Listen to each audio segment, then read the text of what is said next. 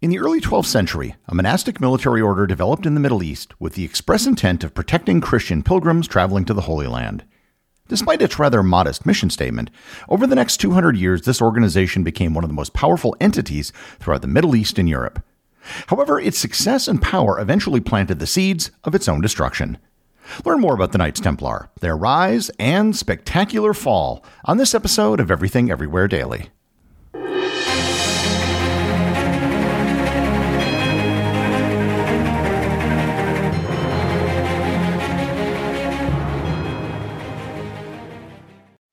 This episode is sponsored by ButcherBox. Summer is right around the corner, and that means cookouts. No matter what your preferred food is for a cookout or a barbecue, ButcherBox can help you make it the best. If you want to serve up some hamburgers, ButcherBox has grass-fed ground beef to make the perfect smash burger. Want to cook up some steaks? Well, ButcherBox has that too, with some of the best cuts of steak such as New York strip, ribeye, and filet mignon. Do you like grilled chicken? Well, ButcherBox has some of the best pasture-raised chicken that you will find anywhere. And if you really want to wow people at your next cookout, you can try grilling some of their wild-caught salmon on a cedar plank. Sign up at butcherbox.com/daily and get a special deal. ButcherBox is offering my listeners a free-for-a-year offer plus an additional $20 off. You can choose salmon, chicken breasts, or steak tips free in every order for a year. Sign up today at butcherbox.com/daily and use code DAILY to choose your free-for-a-year offer, plus get $20 off your first order.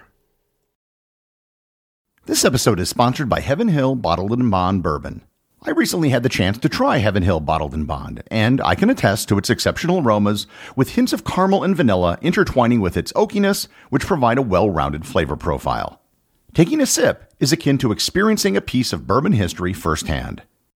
Heaven Hill Distillery may be America's most quintessential bourbon distillery.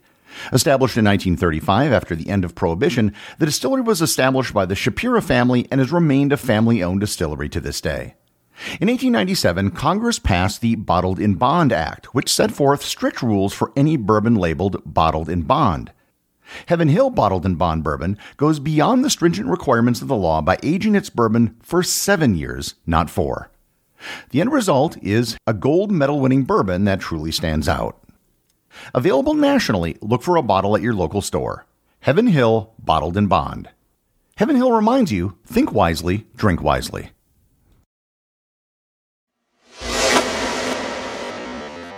The Knights Templar are one of the groups from history that people have kept a fascination with for hundreds of years. There have been many stories, movies, TV shows, and computer games about the Knights Templar, and there are probably many more that will still be created. The story of the Knights Templar and how they rose to prominence began with the First Crusade in the year 1099. The Fatimid Caliphate controlled much of the Holy Land, particularly Jerusalem. The Crusades and their causes will be the subject of a future episode, but suffice it to say for now, Pope Urban II answered the call from the Byzantine Emperor Alexios I Komnenos to send an armed pilgrimage to liberate the Holy Land from the Muslims. In 1099, they captured Jerusalem, and the Crusaders set up a Western-style Christian kingdom. Now that Jerusalem was under Christian control, it became a popular destination for European pilgrims. The trip to Jerusalem was a dangerous one for pilgrims. Once they arrived in the port city of Jaffa, the trip to Jerusalem was filled with danger, even though the distance was rather short.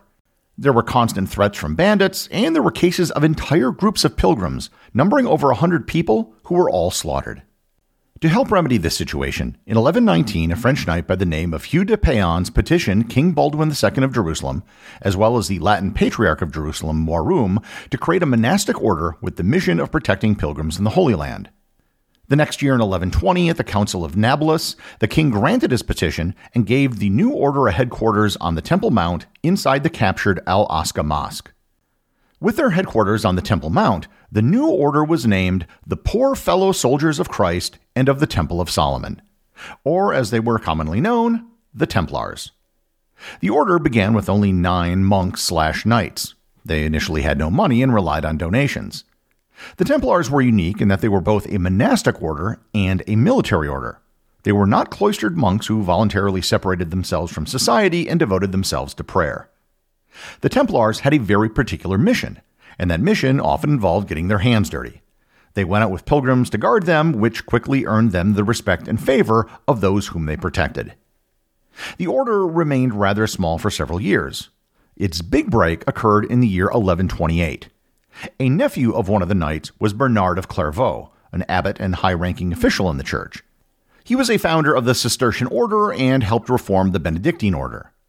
Bernard of Clairvaux and Hugh de Payens sat down a list of 72 rules for the Templars, which became known as the Latin Rules. The rules were based on the rules established by both St. Augustine and St. Benedict, but were modified for the special mission of the Templars. They were later expanded to well over 360 rules. It basically provided ground rules for the organization of the order and the conduct of its members. With a formal system of rules in place, the next year in 1129, the order was given formal approval at the Council of Troyes, which was an assembly of French bishops. This was a huge public relations coup for the order. With the full blessing of the church, the Templars became a hugely popular organization to support. People began donating money to the knights/monks that protected pilgrims, and wealthy families would encourage one of their younger sons to join the Templars.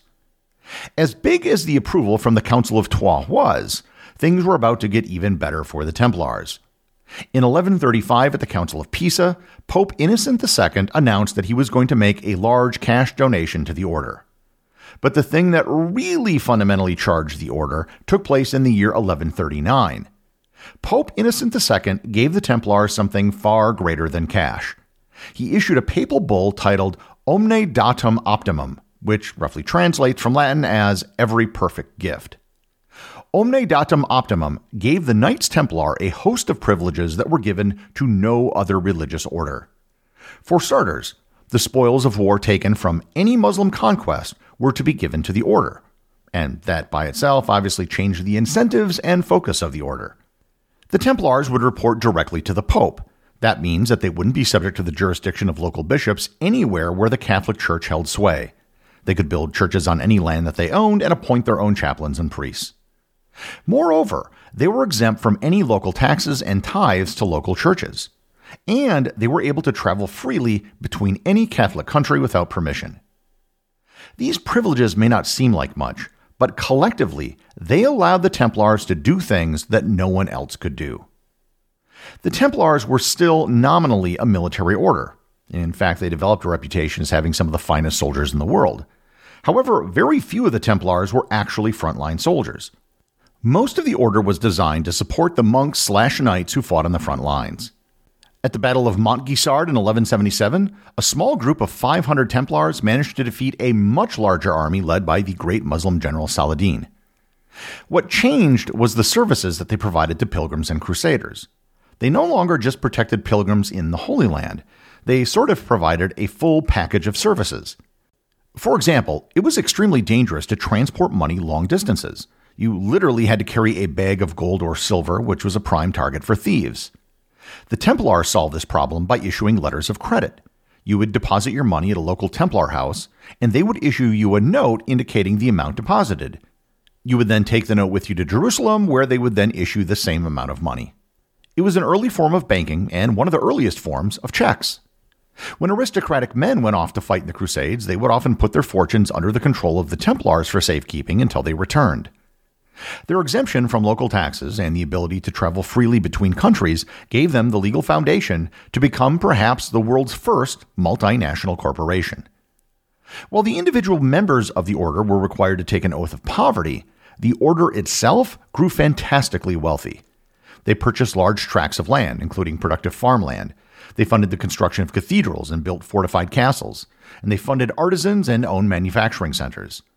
They developed their own distinctive dress of a white tunic with a red cross on it. They built their own fleet of ships and were involved in the transportation of goods around the Mediterranean. In 1191, they literally purchased the island of Cyprus from King Richard I of England, who captured it during the Crusades. There was also one other thing that they did with their money. They lent it to various kings who needed money to fund their wars. And they did so charging interest, which was usually taboo under medieval church usury laws. The Templars reached the peak of their power in the late 12th century. Then they were sucked into a war in Spain to fight the Moors, and the Muslims began to unify under General Saladin, which the Templars had previously defeated. Saladin managed to recapture Jerusalem in 1187, subsequently expelling the Templars from their headquarters and reverting the Al-Aqsa to its original use as a mosque. The Templars then had to move their headquarters to the city of Acre in what is today northern Israel. Without Jerusalem, their original mission of protecting pilgrims was no longer really possible. Nonetheless, throughout the 13th century, while not at the peak of their power, the Templars were still very powerful and very rich. Back in Europe by the end of the 13th century and the start of the 14th century, the Templars were losing popularity with many rulers who owed them money, and they were also losing control. In 1291, they lost the city of Acre, and by 1303, they had lost their very last possession in the Middle East. In particular, there was one ruler in Europe who had a big problem with the Templars, King Philip IV of France. Philip had become heavily in debt to the Templars in the early 14th century. He was so much in debt that it was debatable if he could even pay it back. Moreover, the papacy had changed. A new pope, Clement V, was elected, who was heavily under the influence of France. In fact, he moved the entire papacy to Avignon in France, where it remained for almost 70 years. As the Templars answered directly to the Pope, this became a problem. In 1305, the Pope suggested that the Knights Templar merge with the Knights Hospitaller, which I've discussed in a previous episode. Both orders resisted the request. So in 1306, the Pope ordered the masters of each order to France to further discuss the merger. The Grand Master of the Knights Templar, Jacques de Molay, arrived in France in early 1307. While in France, he discussed several topics with the Pope, including scandalous charges that were brought against one of his members. Both the Pope and de Molay agreed that the charges were probably false, but Clement asked King Philip for assistance in the investigation. Philip found in the accusations the opening that he was looking for. On October 13, 1307, he ordered the arrest of all of the Templars in France. Philip accused the Templars of basically everything: blasphemy, idolatry, sodomy, heresy, and many other crimes. In 1312, Pope Clement issued a papal bull titled Vox in Excelsis, which disbanded the order. Templars were tortured to extract false confessions, and in 1314, Jacques de Molay and other Templars were burned alive at the stake. Reportedly, Jacques de Molay's last words while being burned alive were, quote, "God knows who is wrong and has sinned.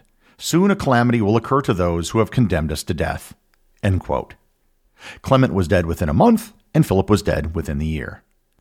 The remaining Templars around the world were absorbed into other military orders. Much of the Templar wealth in France was confiscated by King Philip, and other properties were seized by other localities. Investigations into the Templars were conducted in other countries, but there were no further arrests as there was no evidence. Formerly, much of the remaining Templar land was given to the Knights Hospitaller. The memory of the Templars has been kept alive over the centuries. They have been the supposed source of secret societies, and there's been claims that much of their wealth is hidden, yet to be discovered. But the real reason we still give so much attention to the Knights Templar is due to their incredible rise, incredible power, and their dramatic fall. The executive producer of Everything Everywhere Daily is Charles Daniel. The associate producers are Peter Bennett and Cameron Kiefer. Today's review comes from listener Aiden over on Apple Podcasts in the United States. They write, "Best podcast ever. Hey Gary, I wanted to let you know that I absolutely love your show. I'm 14 years old and I've been listening to your podcast for just over a year now. I listen to at least 4 episodes at night while I'm going to sleep, and it really helps with my insomnia. Some of my favorite episodes have been your one on the eradication of diseases or the history of chocolate. I look forward to a new episode every day, and I'm proud to call myself a member of the Completionist Club, having listened to every single episode multiple times. Thank you so much." Wow, thanks, Aiden. That's quite a compliment. I'm glad to hear that you enjoy the show. Now, if you could, do me a favor and get yourself some sleep. Remember, if you leave a review or send me a boostagram, you too can have it read on the show.